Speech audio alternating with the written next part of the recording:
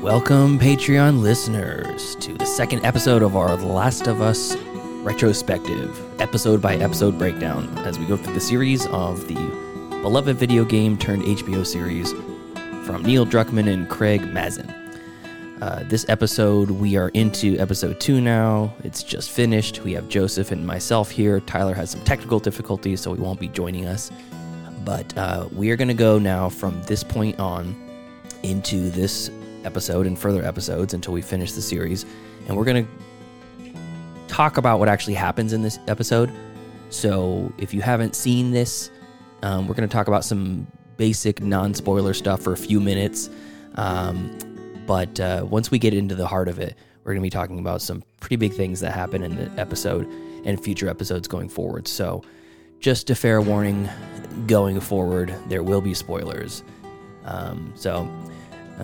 Joseph, hello. Hello. Good afternoon. Well, I guess good evening. Good evening now. It is almost 9 o'clock here. The episode aired at 6 on the West Coast, I think. Yeah. Because of the East Coast feed. Yeah, we just finished it. And it was badass. It was good. I mean, just give our opinions right away. I liked it. Yeah. Gut shot, gotta say, A.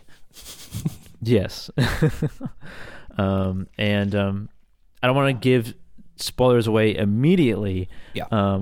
For any outside the Patreon listeners. Yeah, we're gonna go upload a preview of this onto the normal feed just so people can know what we got going on over here in Patreon land. But the one big thing that I noticed that we can talk about is there's some mechanics that are very different of the zombies, of the walkers, clickers, whatever you want to call them, in the game versus the show. So you've played the game many times. What did you see that was different?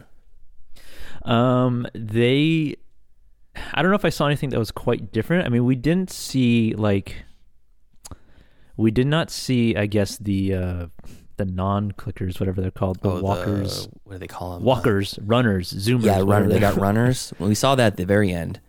Yeah, and we see them from a distance, or like probably the midpoint in the show, and we get an explanation of sorts on how it kind of like how they work and how they behave, and kind of what triggers their reactions.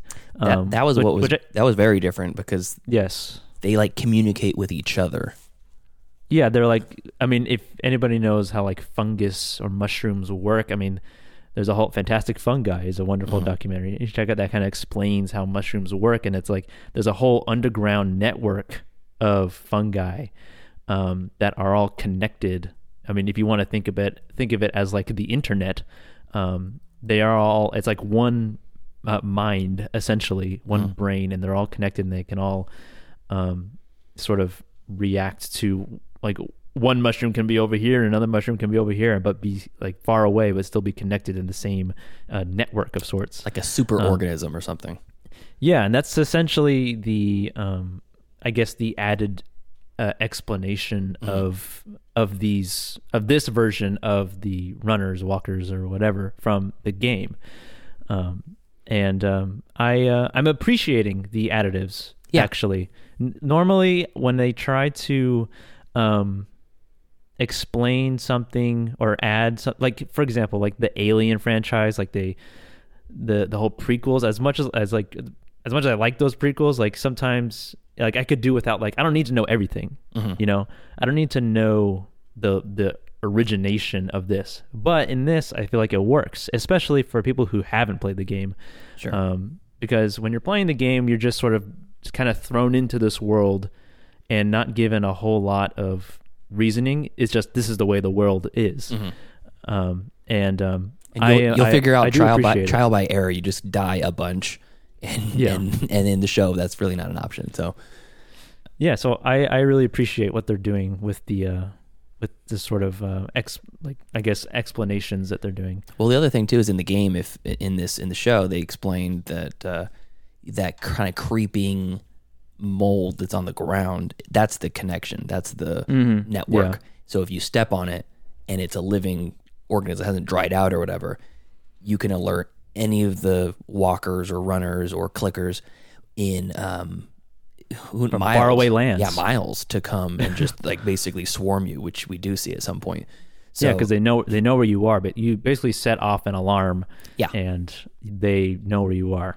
Yeah, the other thing Because too they're all that connected. they changed big time was that there's no spores floating around. Yes, no gas masks. Yeah, in the game, there's you're constantly wearing these respirators, full face masks anytime, and Ellie doesn't need it obviously because she's immune, and that is a big change. And I thought about it. I was like, they probably just did that because they don't want to just cover up Pedro Pascal's face throughout every tense scene, so it's ruins the dialogue, covers up that Daddy Pascal.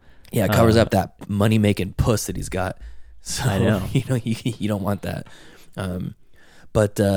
So let's go into some of the deeper stuff, and I'm gonna cut it off here. And if you want to join the Patreon, it's not much, $5 a month. There's higher tiers, but $5 a month gets you access to all the extra content that we got.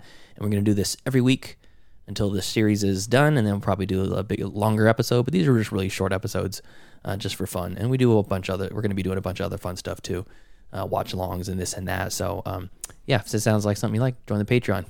Patreon.com/middleclassfilmclass.